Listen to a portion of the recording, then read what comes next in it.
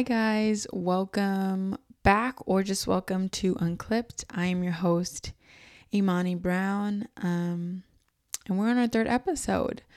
So just right out of the gate, I kind of want to set a disclaimer here, a trigger warning for this episode is going to include themes regarding domestic violence and abuse and suicide, and suicidal ideation.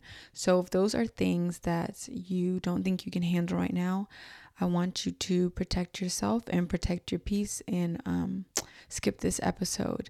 And I'll see you in another one next Thursday. But if you are still here, I'm also going to give a disclaimer that I will be looking at my laptop quite a few times while I'm talking today because I'm going to be talking about a subject that has caused me a lot of psychological trauma. And with that psychological trauma comes huge lapses in memory. So timelines are kind of blurry to me sometimes. So I kind of wrote it out all in a document, and I'm going to be referring to it to make sure that I don't skip anything in the timeline or misplace something in the timeline. So I'm here to tell my story about domestic violence. It is October, and that means it is Domestic Violence Awareness Month. And unfortunately, I have a personal connection with that.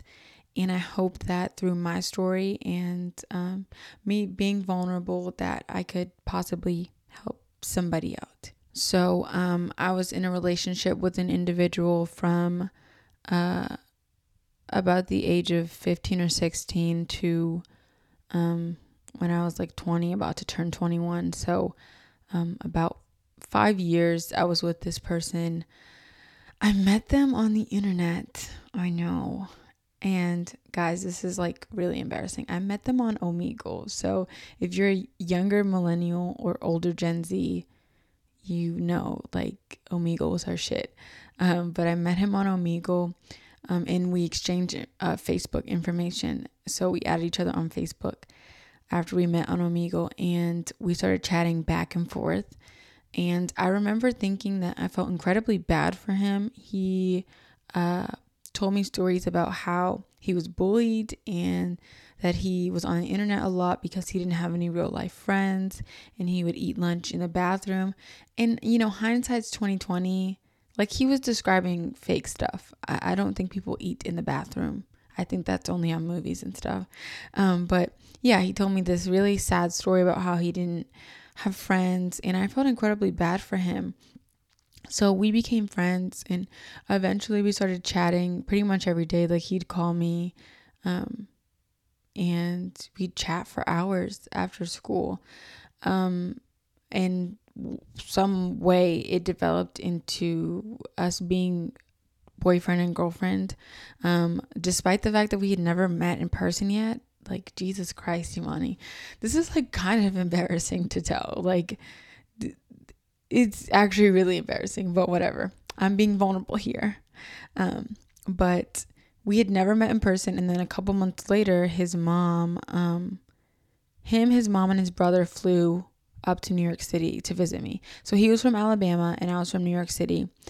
And I remember like the night that they got there, it was like snowing outside. And did I think I was in a Hallmark movie or something? I don't know. But I was getting dressed. My mom's like, "You're not going to meet them." And I'm like, "Yes, I am, Mom. I'm in love, blah, blah, blah." And like I said, hindsight's 2020. My mom was absolutely right. What mother in her right mind would bring her 16-year-old son, spend tens of thousands of dollars, right, to bring her 16-year-old son to New York City to meet some girl he met on the internet? Like, that's kind of psycho. But when I was a teenager, I thought it was just a perfect love story, and my mom just wanted to get in between us. Not the case. But yeah, so we meet a couple months into our relationship, and he was very sweet. A little eerily sweet now that I think back to it, but he seemed really kind. And then after that, over the the next couple years, he would come visit me like every 6 months. And then it came the time to apply to college, and I applied to 36 schools. Like, oh, that's embarrassing. But I thought I wasn't going to get into college. I had this like weird like anxiety about getting into college, even though my stats were really good. I just swore that I wasn't going to get into college. So I applied to a ton of schools, and pretty much they were all kind of in the northeastern area, since that's where I'm from. But I thought about the fact that I wanted to be closer to my now ex, in like geographic wise. And so I'm like, how do I get closer to him without my mom like picking up on the fact that I'm trying to be closer to him? Because I couldn't apply to a school in Alabama. That would be like, that would put her on a high alert. She was not going to let me go to a school in Alabama. So I'm like, I have to apply somewhere within like a couple hours of Alabama, but like not too close. So one day I remember my brother was watching TV. He plays basketball, so he always watched basketball. And Kentucky, the University of Kentucky was playing. And I remember I went in his room and I was like, "Hey, is that a good school?" And he's like, "It's okay." And I went and applied to the University of Kentucky. So fast forward to acceptances, I pretty much decided where I was going to go. It was a small private college in upstate New York, and I got a juicy ass scholarship. I pretty much was going to have to pay for nothing. I would be set. But then a couple days later, a big blue envelope comes in the mail, and it's an acceptance from the University of Kentucky. And what do? I decide I'm going to take my ass to Kentucky. So, at this point, it's official. I'm going to be moving to Kentucky to attend college. And he decided college wasn't for him and that he was going to enroll in the military. So I just remember like doing so much for this relationship, and sometimes I feel stupid, but then I have to learn to give myself grace. First of all, I was young, and second of all, like it was good. Like it was good in the beginning. Like I really, looking back, I can't see things that were like solid red flags like the first couple years. And I'm not sure if that was him purposefully hiding it or it was because we had a large geographical barrier between us those first couple years. It might be a mix of both, but either way, there weren't any like things that even now would put me on super high alert for somebody to be abusive towards me. So I go visit him for his boot camp graduation, and I'm so freaking dumb that his boot camp graduation was the day before my family was supposed to drive down to Kentucky to drop me off to school. And I lied to my mom and told her that I was flying back to New York from his boot camp graduation that the night it ended. But in reality, my flight was the next morning. And so I decided I was just going to lie and be like, "Oh my gosh, my flight got delayed." She knew my flight number, so she knew I was a liar. So I remember getting back and my whole family was waiting for me with the car all packed up. And they were pissed off. But anyways, I remember heading down to Kentucky with my family, and I'm like, this is like the start of the rest of my life, right? Like, I'm going to be closer to my boyfriend. I'm going to be in school in Kentucky. Like, it's going to be great. It's a nightmare. So throughout my freshman year, for breaks, I would either go back home to New York, or like for shorter breaks, I'd go to Alabama where his family was. And they lived in a small town about an hour and a half outside of Birmingham. And when I went to visit, I noticed there were like no people who looked like me, if you know what I mean. There were no black people, which is not weird to me because obviously the majority of people that exist are white. Well, in America are white. So that right there wasn't anything that put me on high alert. But I remember the vibes being off. Like that's the only way I can explain it. Like anytime I went anywhere in that town, the vibes were just off. And I didn't want to stereotype like, oh, it's Alabama, it's racist. But I found out like a year ago that his town is legitimately like one of the like still sundown towns. And I'm like, what? They had my black ass in a sundown town. They had him and his family had to have wanted me dead, because there's no way that they didn't know that they lived in a sundown town. From visiting his home as well, I started to notice like a weird dynamic. I'm trying not to talk shit, but I'm just gonna say what I observed in the home and how I think that translates to what happened to me. His dad, I don't want to be mean, but I might have to be, because they did raise their devil of a child. His dad was like lazy and mean. So like he would like make his mom like do stuff. He would just be like sitting in his recliner after work and like ordering his mom to like do stuff.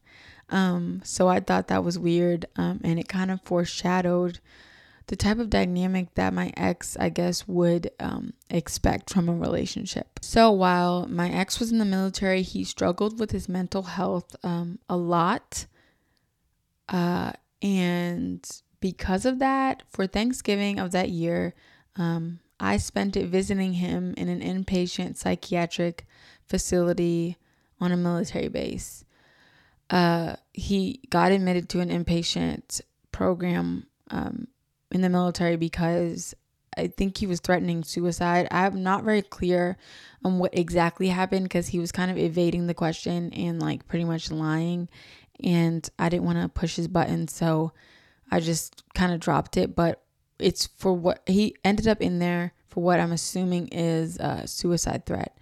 And I remember feeling incredibly bad for him. At that point, I didn't know what it felt like to really struggle with like depression or suicidal ideation. So I felt incredibly bad for him, and I wanted to be there to support him. But now looking back, I don't think that's what he was going through. I think that the suicide threats were empty. I don't think it was ever going to happen. I don't think at any point in time in the past that he was going to end his own life. I think he used it to manipulate people. So he gets out of the inpatient psychiatric facility and is like readmitted to his training program. He had like a technical job in the military. So he had, I think it's called AIT. He failed it that first time, and then he got put in the inpatient facility, and they let him restart it 2 more times, and it clearly wasn't something that he could handle. So eventually he got discharged from the military for psychiatric reasons, but they ended up giving him an honorable discharge. He was only in for about 6 months. Towards the end of his career, 6 months in the military was the first instance of me sort of seeing like strong red flags. So we were on the phone. I don't know what we were talking about, but he said, I should deck you, like verbatim, I should deck you. And like, it was like a joke, but I remember like being taken aback because he had never joked like that before. So I was taken aback at first, and then I kind of just like let it go, because I was like, he's just kidding. So he got discharged from the military. He moved back to Alabama with his family, and he had like little delivery driver jobs here and there. And then the plan was that he was going to move up to Kentucky that next summer. He was going to move up to Kentucky that next summer. And his mother was like really pushing for him to move, like hardcore pushing for him to move. And that's the second like strong red flag that I think that I should have noticed. You know, I'm going to stop saying that. There was no way for me to know.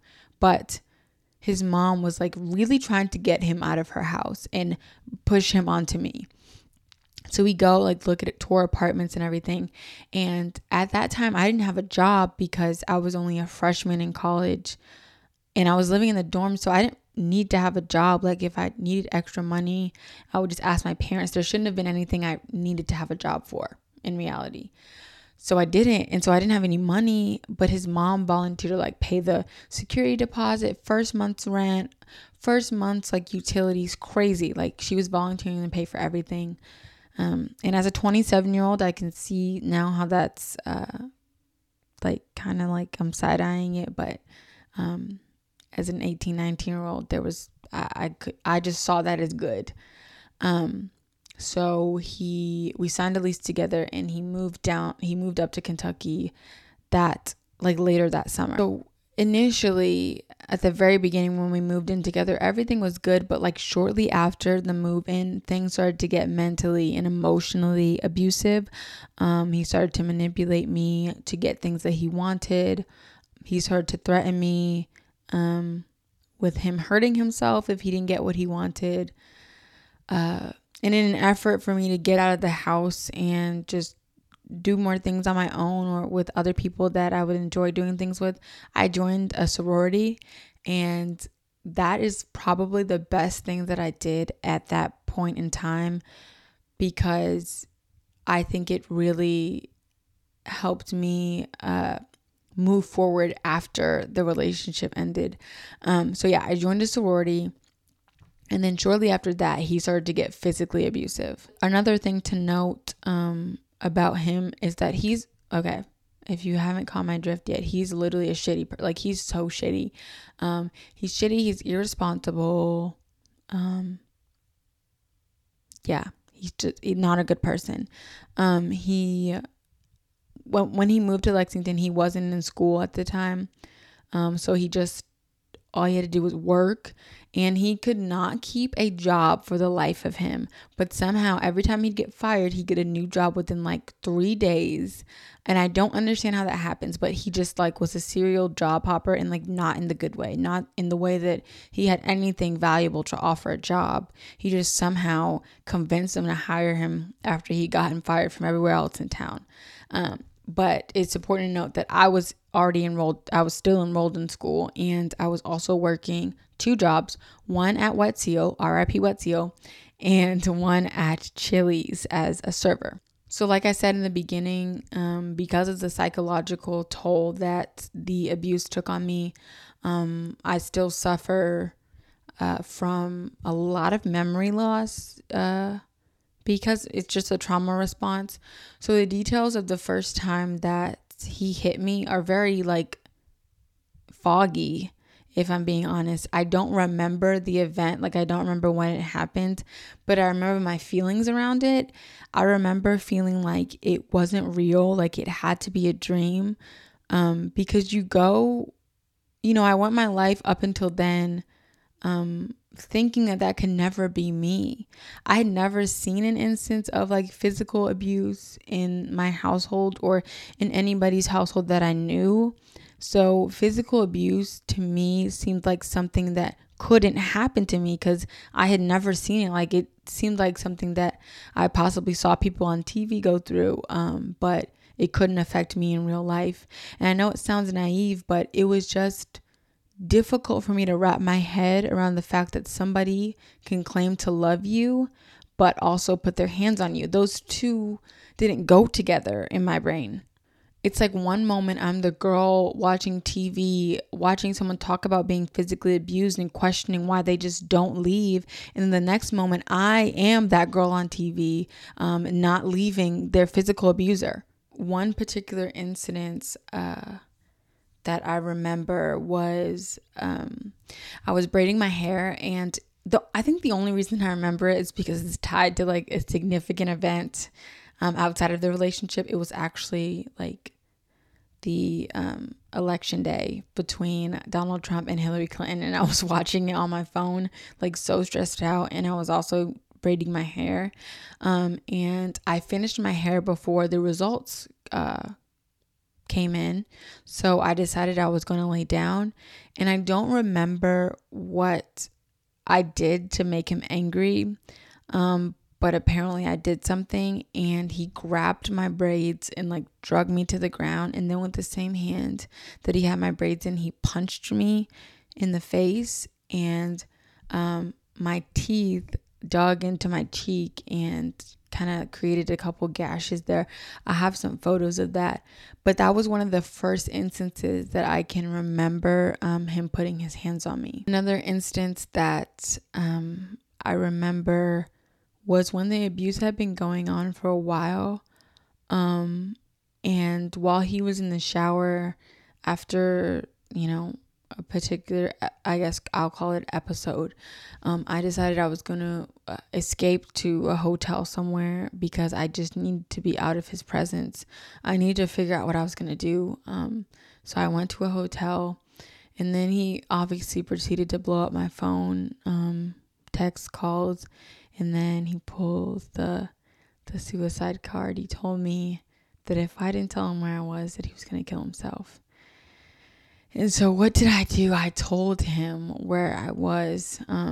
He came to the room and he continued to physically abuse me, and I just suffered in silence because I thought if I made a sound that it was embarrassing. If somebody heard what was going on, I would be embarrassed. That's kind of hard to talk about because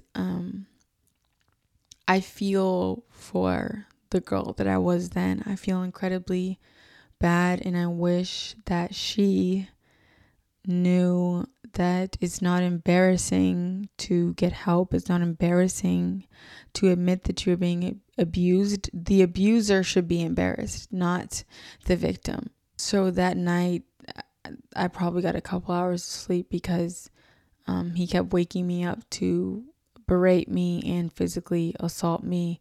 The next day was one of my best friend's baby shower. Well, the next day was the day that my friend was going to pick me up because her baby shower was the day after that. She lives about 2.5 hours away from me. So I was just going to spend the night at her house and then go to a baby shower the next day. And I remember getting home and changing, and obviously I did something again to piss him off, and he pushed me onto the bed and started choking me. And that was one of the first instances where I really, really, really thought I was going to die. I remember looking up into his eyes and seeing nothing. And I'm not sure that I can explain to you what it feels like to look into the eyes of somebody who is supposed to love you, somebody who's supposed to be the opposite of bad to you, and see nothing. That was almost scarier than what was physically being done to me, because I've never looked in someone's eyes and saw nothing. And in that moment, I knew I was fighting for my life. So I grabbed a lamp that was on the nightstand next to me and I smashed it on his head. And I didn't know at that point if that was just going to make him more angry or if it was going to get the attack to stop. It ended up getting the attack to stop. But my friend was 10 minutes away about to pick me up. So I had to clean up the glass and act like nothing happened before that. So a few months later, he enrolled in one of the local community colleges. And of course, he got that for free, right? Because he got his GI Bill for serving our country. But he enrolled in school, which meant he was going to cut back on work hours. And in turn, he decided that he thought I needed to drop my sorority because it was costing us a lot of extra money that we didn't have. And through all that, through him trying to act like he was being financially responsible, he was taking out credit cards and loans in my name. I had considered dropping the sorority because he was very good at convincing me that it wasn't good for me, but something told me to hold on to it, and I'm so glad that I did. That was the point where I really, my other relationships really started to suffer, and I started to suffer significantly. I stopped calling my family. I stopped really hanging out with my friends. First of all, I didn't have time to. I was working 2 jobs and taking 20 credit hours. So there was not really time for me to speak to anyone. And the second reason was because I feared that they would be able to tell that something was wrong when I started speaking to them. And the third reason was because he sort of like made me, he strategically isolated me from the people who actually cared about me. He convinced me that they did not care about me. I also wasn't getting much sleep because, of course, between everything that I was involved in, I had to do his homework as well, and I had to cook for both of us and clean and do everything. So I was averaging about 3 to 4 hours a night of sleeping, and the sleep wasn't even like real sleep because every time I closed my eyes, I feared that it would be the last time that I closed my eyes. I feared that he would do something to me in my sleep, so I didn't sleep well.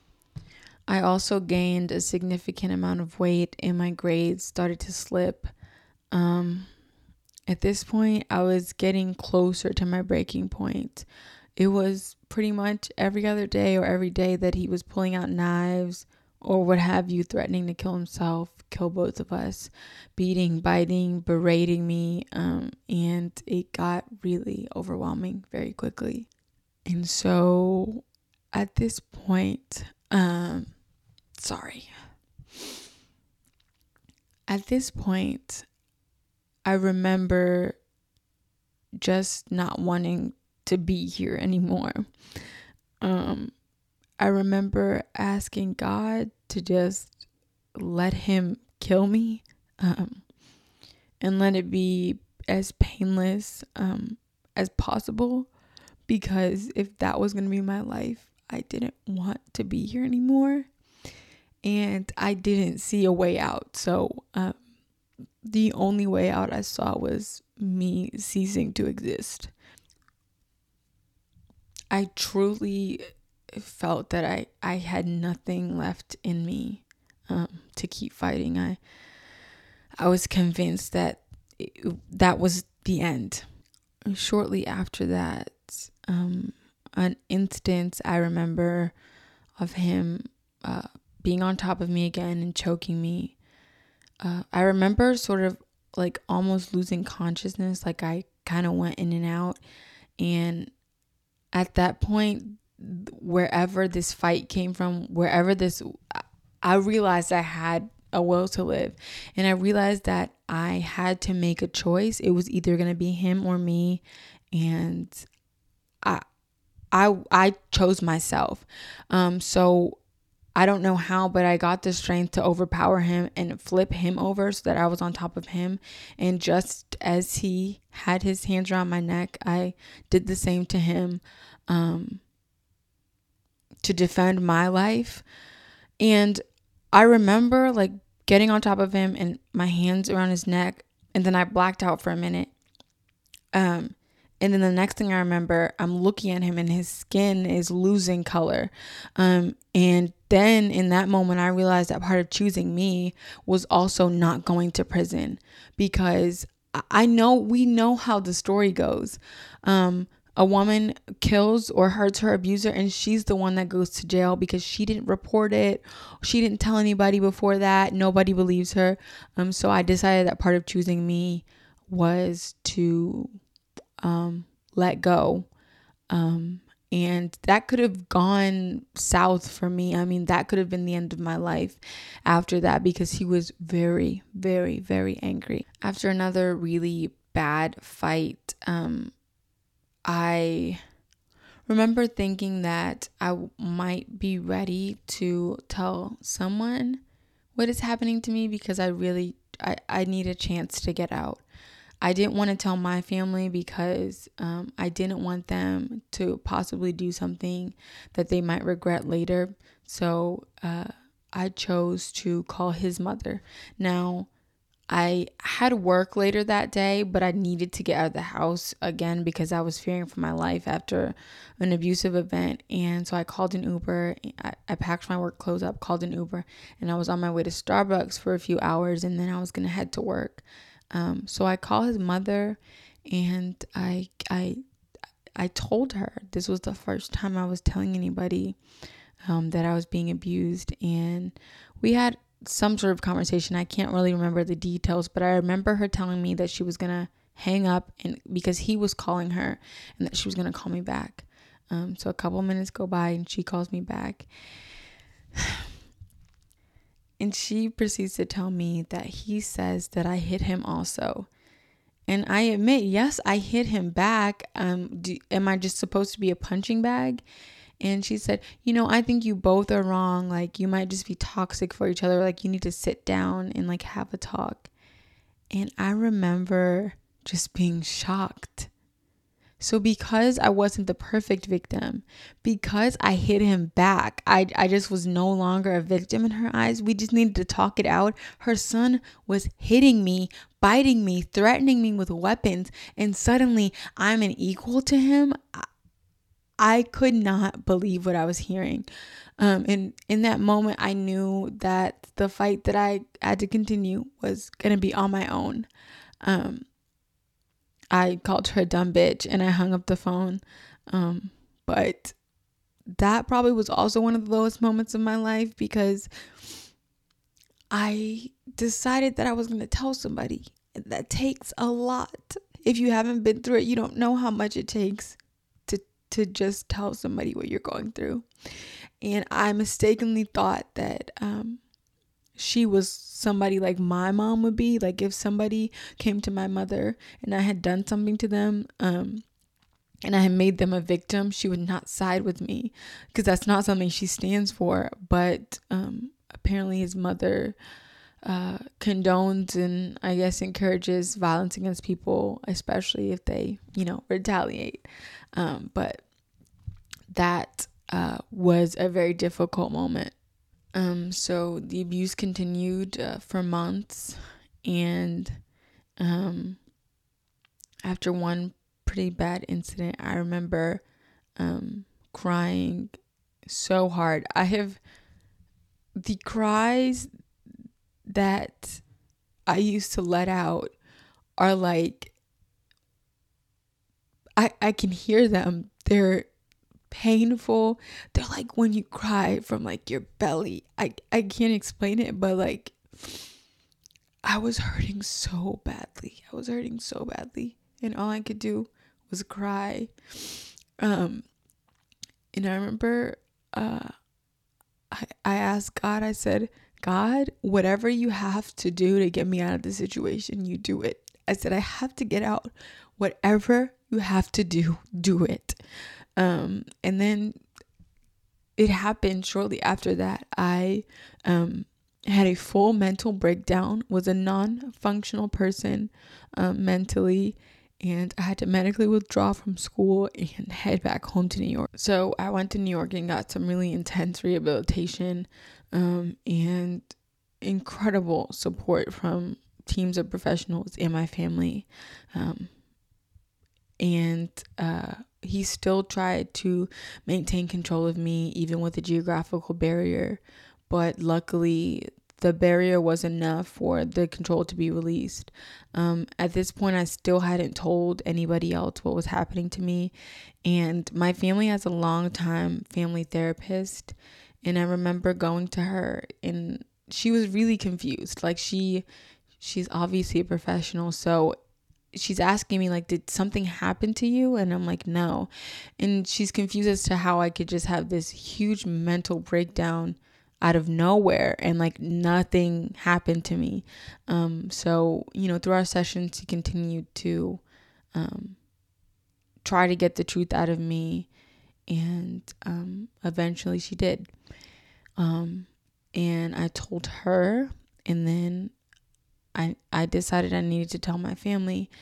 And telling my family, telling my mom, telling my dad that I was being physically assaulted, mentally abused on a daily basis was the hardest thing I've ever had to do. Telling my brother, like, when I went to tell them, I couldn't even get the words out of my mouth. I remember like standing there for like a few minutes and I couldn't speak, and they're like, what? Like, spit it out. And I'm like, just please give me a moment. But the faces that I saw when I told them was something I'll never forget. I felt like I felt them, and I knew that they didn't that they didn't feel like I failed them. I knew that they felt like they failed as my support system because they should have gotten me out or they should have known something. And none of us did anything wrong. There was only one person in this situation that was wrong, and it was the person that abused me. Again, like I said, while I was back in New York, he tried to keep control, but I was so mentally gone pretty much that I didn't even use my phone. I'll probably get into detail about sort of my mental health journey in another episode. But in short, like I said, I was a non-functional member of society. I would have thousands of panic attacks back to back to back all day. I didn't sleep. I was on antipsychotics, SSRIs, a plethora of things, sedatives, and I basically had to be watched 24/7 by my family members. So I didn't really use my phone that summer, and I would just turn it on every like week or so to check my messages. And I remember one message. I remember, even though I was like mentally kind of gone, I knew that I was not returning to that relationship. And I thought I wasn't returning back to Kentucky or school anymore, but I saw a psychiatrist that I fucking hated in the beginning. I hated her. Oh my gosh. I remember going to the first appointment and I was like, Mom, she's not going to help me. I absolutely hate her. She was like so monotonous, and like I felt like she didn't understand what I was going through, because I was saying, I don't think I'm going to be able to go back to school. And she said, yes, you are. And I'm like, lady, do you not understand what I'm going through? Like, I can't even like read a sentence without having a panic attack. How am I going to go back to school? But yeah, I hated her, but she ended up being right. I stuck with it though, thankfully. But I lost my train of thought. Oh, I didn't think I was going to return back to Kentucky. When abusers or manipulators think that they're losing control, they start to make very rash decisions. They start to make decisions quickly and a little bit sloppily. And that worked to my advantage. He knew that I wanted a second bedroom for a while because I had so many clothes that I needed like a bedroom for a closet. And so he went ahead, in order to try to get me back, and moved all of our shit into a 2-bedroom apartment. But you know what that meant? That my name was no longer on a lease binding me to any apartment in Kentucky. And that right there was like the little glimmer of hope that I needed to keep moving forward. He, without knowing, released his control over me because I had nothing legally binding me to any sort of contract with him since that was a new apartment. So as I started to get better over the summer, I really started to believe my psychiatrist in her saying that I could return back to school in the fall semester. But the problem was I did not have a place to live. And here in comes my sorority. So I didn't drop the sorority, and something told me just message the president. And I kind of told her my situation, and I asked if there were somehow any rooms left in that house for move in the fall. And lo and behold, there was a room. And so I decided I was going to return back to school and live in my sorority house. The funny thing is, we have a way of sort of like unconsciously knowing where we're going to end up, because the year before that, when during rush season, I remember a PNM asking me like, oh, do you live in the house? And I'm like, no, but I really want to. And I'm like, I'll probably live here next year. And like, I didn't think I was going to live there next year. I was kind of just making something up, but I ended up living there next year. So it's just kind of crazy how we kind of know things before they happen, without actually knowing that we know those things. So I moved back to Lexington, moved into my sorority house, and I began getting so many texts from him, but I was done. I mean, I left all my shit there. I started over from nothing. I didn't care. I was free from him. And so because he lost control, he began to visit places that I used to be at. He started visiting my old workplaces. He visited Chili's. and demanded that he speak to me, even though I didn't work there anymore. And I only know that because somebody from Chili's messaged me and was like, hey, I think this is your ex. Like, what do I do? And I told them to call the police because I feared that he would harm other people, not just only me at this point. He also somehow found out that I lived in the sorority house. Now that I think about it, he had some of my login information still, for a few of my email addresses because they were on the iMac that we shared.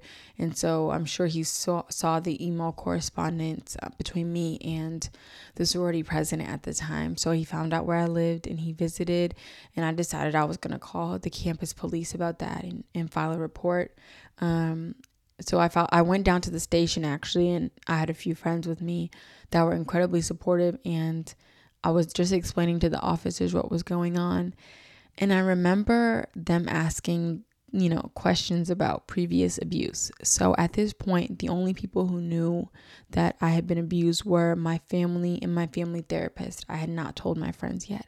So my friends are at the police station with me, and the question comes up, did he physically abuse you? And I remember pausing and then saying no, because that's not the way I wanted to tell my friends. And I was still somehow like embarrassed for whatever reason. I don't think the cops believed me. I think they knew I was lying. And I think my friends knew I was lying about not being physically abused, because I can't hide like the truth for shit. Like, it shows on my face and everything. And that pause, I think, was incredibly telling. But both officers gave me their cards, and I emailed one of the officers later on and admitted that I withheld the truth and that I was actually physically abused by my ex. And so we, went back and forth with email correspondence, and he suggested that I file an emergency protective order against my ex. And so while we had email correspondence, this is another reason that leads me to believe that he found out where I lived from my email. My ex hacked my email and sent in the thread of emails between me and the officer, he sent an email that was like, oh, sorry, officer, like, I lied. He didn't actually hit me. Like, I'm just jealous because he has a new girlfriend, blah, blah, blah. And guys, he needs to be fucking for real, because all I had to do was go on Google and like, you can find out what IP address was logged into your Google account at one time. And that IP address had not been used on my Google account for like months. So it was clearly not my IP address. And I knew it was the IP address of the iMac that him and I shared. Additionally, the syntax and the way that it was written as a whole, it was written like a first grader wrote it. There was like no periods. There was pretty much no punctuation at all. Nothing was capitalized. It didn't read like something I would write. So it was very clear that I did not write that. So the officer told me to come visit him at the police station rather than have these emails, because it was clear that my email was compromised. So I talked to that cop and a detective actually. And I want to just give like a shout out and some props to the police officers at the University of Kentucky. To me, they are examples of what police officers should be. And I think that they truly care about the University of Kentucky community and the students, their safety and wellness, because they really showed that through handling my situation and helping me handle it. So they kind of walked me through the steps of like filing an emergency protective order. And that night, my friend drove me down to the courthouse and I filed it. And on an emergency protective order form, or like petition to whatever, but they ask you to like, describe some instances of why you fear for your life and stuff. And that was really hard to like write it down, since I wasn't even used to like saying it or saying what happened to me. Like, to write it down and give that paper to someone to read again felt incredibly like embarrassing. And I wish I didn't feel embarrassed about that, because it wasn't my fault. But they granted the emergency protective order, but they needed to serve the papers, and they were having a difficult time finding him. I remember it was Easter weekend. Was it Easter? I don't fucking know. It wasn't Easter, I don't think. It was a weekend, a long weekend. And so one of my best friends, Katie, brought me to Somerset. That's where her family is from. They were going to go on their boat for the weekend and just have a good weekend. And she decided to let me tag along since I was going through so much shit. She was there, like right there with me through everything. And I'm incredibly appreciative of her for that. So we went out for the weekend, and I remember scrolling through Instagram, and I was like, I knew he was going to do something crazy when he was served the papers. Like, I thought he was just going to post the papers to Instagram, but he ended up posting a video of him getting served the papers.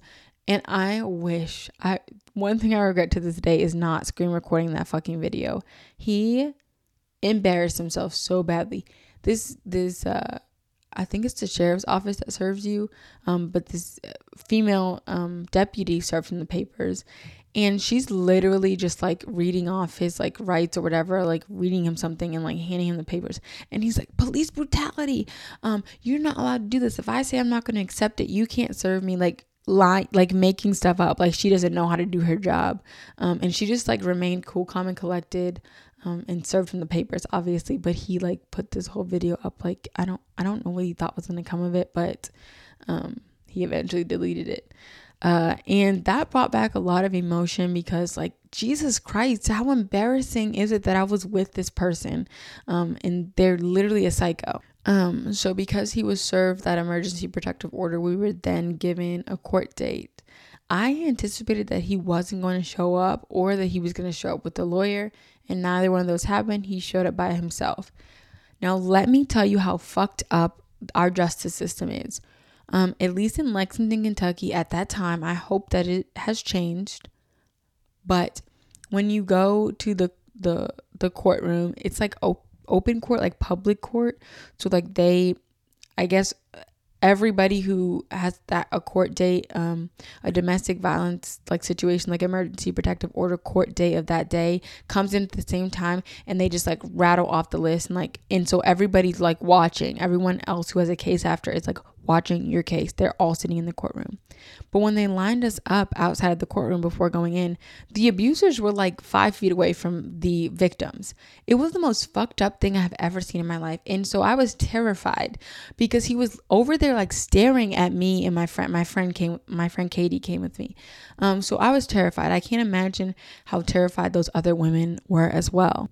My case was the last one of the day, and there were still a lot of people sitting in the courtroom, because I actually don't know why, but there were still people sitting in the courtroom that had cases that were previously seen.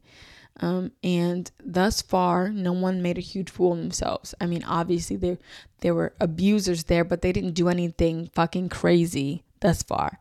But guess what had to happen when me and my ex had to go up there? The craziest thing of the entire day. So we go up there, I think I was talking first. I don't know. But I remember like trying to talk, and my jaw was shaking so badly. I was crying so hard that like I couldn't get my jaw to stop shaking, and I could barely talk. And this motherfucker over there, he's talking about how I'm a liar and I'm mad because you got another girlfriend. I don't even fucking know. I didn't know that you had another girlfriend. I didn't care. And so he's just going off. And of course, I have a folder of my documents, and I had the documents of my injuries that I had sustained over the years from him physically abusing me. I had text messages printed out of him admitting that he hit me. And I also had the emails between me and the officer. And I had the email that he sent when he hacked my email. And so I had them all in different colors. So I was showing her, so she didn't have to like take a lot of time to read through them. So I had the officers highlighted in blue and like mine highlighted in green, and then the hacked email highlighted in red. And before I could even say it, she reads it and she goes, "This is not the same person." She said, "It's not even written like the same person." And then he goes, "People write differently when they're upset." And then I said, "Why would I say that I lied to the officer, and they also come to court. Like, did I lie or didn't I?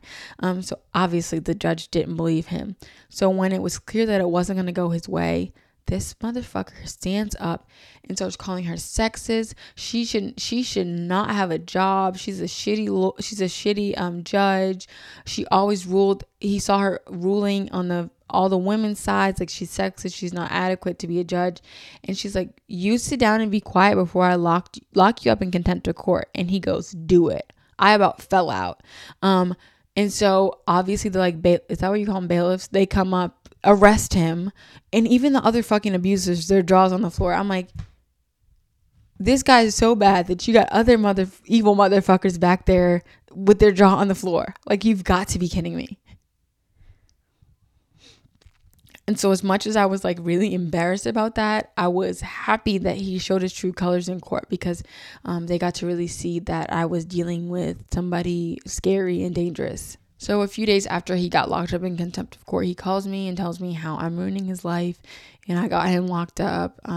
Typical abuser shit, but I was not under his control anymore. I knew it wasn't my fault. I knew I didn't get him locked up. His big ass mouth and his evil heart got him locked up.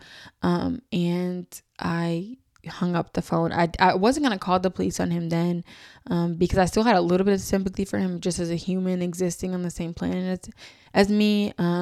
So I didn't call the police on him then, because I could have had him arrested for contacting me after that protective order was put in place. So he left me alone for a few days, and then he contacted me again. And when I tried to end that conversation, he threatened to kill himself. And so he knew that was the thing that kind of like got me, but no more.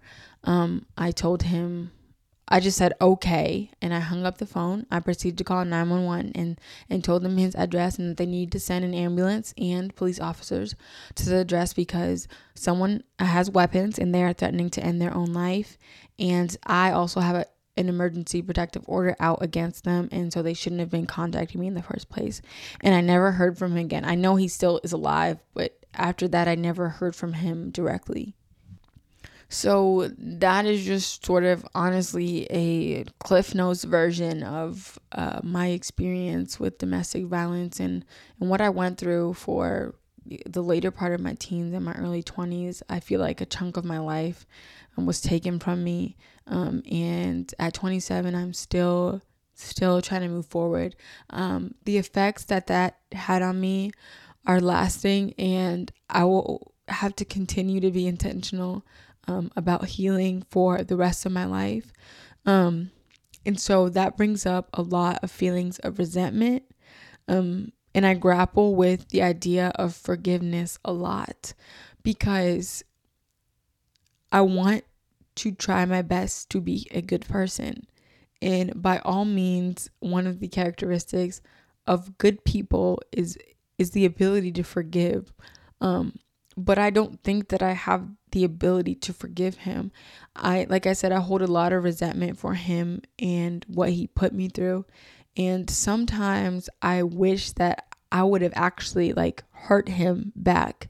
And I know that sounds really bad, but it's a really difficult thing to deal with when somebody wishes you harm and it tries to end your life pretty much. It's hard to not want to hurt them as well. And as the years pass, I found myself just getting more and more angry at the situation and what happened to me. And that sort of brings up the question, do we have to forgive people to heal or be good people ourselves? And to me, the answer to that question is no. I don't think that we have to forgive people who have wronged us very deeply for us to heal. In the beginning stages of my healing, I had a tremendous amount of triggers. There were streets I couldn't go on. There were things I couldn't eat. There were stores I couldn't go into, or else I would be triggered. But I have worked on that throughout the years, and I don't have very many triggers, and I don't really think about the situation like consciously much.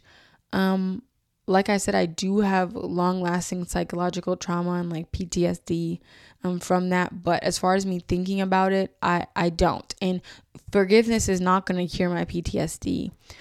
So because I don't think it takes up that much mental space consciously, that's one reason I do not think that I need to forgive my abuser in order to heal or in order to be a good person. In reality, if I saw my abuser within a stone's throw of me, I don't think that it would be pretty for him. And to release that anger, I don't think I have to forgive him. But who I do think I have to forgive is myself. I have to stop blaming myself for what happened, because as much as like in the grand scheme, I know it wasn't my fault. You are indoctrinated and programmed when you are abused to think that these things are your fault, to think about, well, what could I have done differently to make him not hit me? Or what could I have done differently to make him not do this? And I often find myself looking back and thinking, well, what could I have done? When could I have left earlier than when I did? Like, what could I have done differently? And I think once I fully understand that it wasn't my fault is when the healing can start. But I don't think that I have to extend him any grace and give any forgiveness to him, put any good energy out there towards him at all to keep on in my healing journey. So I feel like we can think of forgiveness as far as like with a loan. Like, so say my ex was a borrower who took out a loan and I'm the lender, and it was decided that he could not fulfill the terms of his loan. Why would I give him the grace of forgiving that loan? That means that I'm like erasing it from history, like acting like it didn't happen, or I'm letting him off the hook, right? I'm saying like, it's okay that you couldn't fulfill it. Like we're gonna call it good. I'm gonna reserve that forgiveness for myself, and I'd rather think of it like I'm writing off the loan. I know that he will never be able to fulfill the terms of the agreement that was set in the beginning, so I'm just gonna write it off. I still acknowledge that there was some sort of agreement in the beginning, said or unsaid. A basic agreement that you don't physically hit other people. You don't hit people that you love. You don't manipulate people. And he couldn't fulfill the terms of that agreement. So I choose to write it off. I choose to acknowledge that he was inadequate enough. I choose to acknowledge that he wasn't adequate enough to fulfill those terms, and in writing, that loan will always exist. I'm not going to forgive it. Like I said, I choose to extend that forgiveness for myself. I deserve the clean slate. I deserve the forgiveness for letting myself go through that. I think that you don't have to forgive abusers or people who deeply wronged you, but you can write off that debt. And I do think that makes it a little bit easier. Another thing besides forgiveness that I struggle with is guilt. I am unfortunately aware of how many women do not make it out of abusive situations. It is incredibly dangerous to be in, and your life is at risk every moment that you are in an abusive relationship or geographically near your abuser. And so I struggle with guilt. Why did I make it out, but there are millions of women who didn't? What was so special about me that my life was spared, but unfortunately some people lost their life. So even being able to tell my story, I see that as a privilege to just continue to exist. I see that as a privilege, and we can do a lot with our privileges in certain areas. And so I choose to acknowledge the fact that it is a privilege that I'm alive to tell the story. And if me telling the story can save even one life, that is enough for me to have been this vulnerable on camera and on microphone. So I hope that through my story, people can see warning signs for themselves and for people that they care about. And I hope that I can help save someone. I also kind of want to reference friends and family of people being abused. Friends and family are pivotal and crucial. They play a pivotal and crucial role in aiding in the cycle of abuse and sort of ending that cycle of abuse. But I think that friends and family need to be incredibly strategic and intentional about how and where they place that help, because it's not a matter of if this abuser is going to end the victim's life. It's when. It's a ticking time bomb. And I believe through and through, I don't think there's anybody that's going to convince me otherwise, that if you are an abuser and you're going to put your hands on somebody else, you would not hesitate to end their life. For victims or previous victims, survivors, I want you to know that you're not alone, and it's not an embarrassing thing. You shouldn't be embarrassed by what you went through. We all find ourselves in situations that we never thought that we would be in. We find ourselves in situations where we don't know how we're going to get out of. And if you have the support system, I encourage you to reach out, because it's incredibly important to your safety and your life, that you get out as quickly as you can. And I want you to know that even when you can't see a way out, there is a way out. And even if you're moving blindly, there is a light at the end of the tunnel. There's always a way out. And there may be regressions in your feelings and in the situation.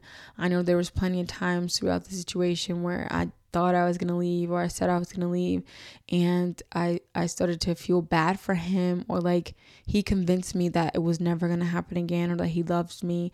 And I don't want you to feel ashamed if that's something that you have gone through or that you are currently going through. I don't want you to feel bad about yourself for that, because that's the whole point. That's what they do. They manipulate you to stay. So undoubtedly there will be regressions in your journey, and I don't want that to discourage you from continuing to take those steps forward. And lastly, anybody, like I said, who's a victim or survivor, I promise you have fight left in you. There is a world out here beyond that. There's a beautiful world with opportunities, people that won't hurt you. There's life, there's love, there's happiness after abuse. There is a chance to be a new you after abuse. The person that I was before I was in a domestic violence situation is not the person I am now. I'm drastically different. I am forever changed because I was abused.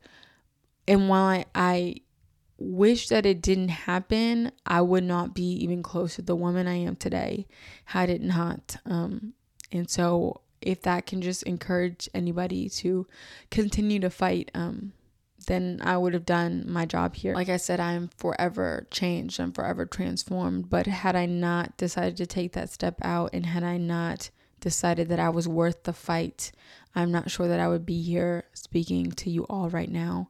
Like I said before, if you are a victim, currently going through this, you've got to fight for your life. You are worth so much more than what someone is putting you through, and there's a whole life for you to live outside of that. And it's great out here. So, yeah. I didn't want to cry too much on this, so I tried my best. But I'm starting to see that I'm getting incredibly emotional. So I'm going to choose to end this here. I appreciate you all for listening. And I just wanted to say, if you or anyone that you know are in or possibly in a situation where they are encountering domestic violence, visit www.thehotline.org, and that is the domestic violence hotline. And there are plenty of resources on there to find help to get you or your family member and loved one out of a tough situation.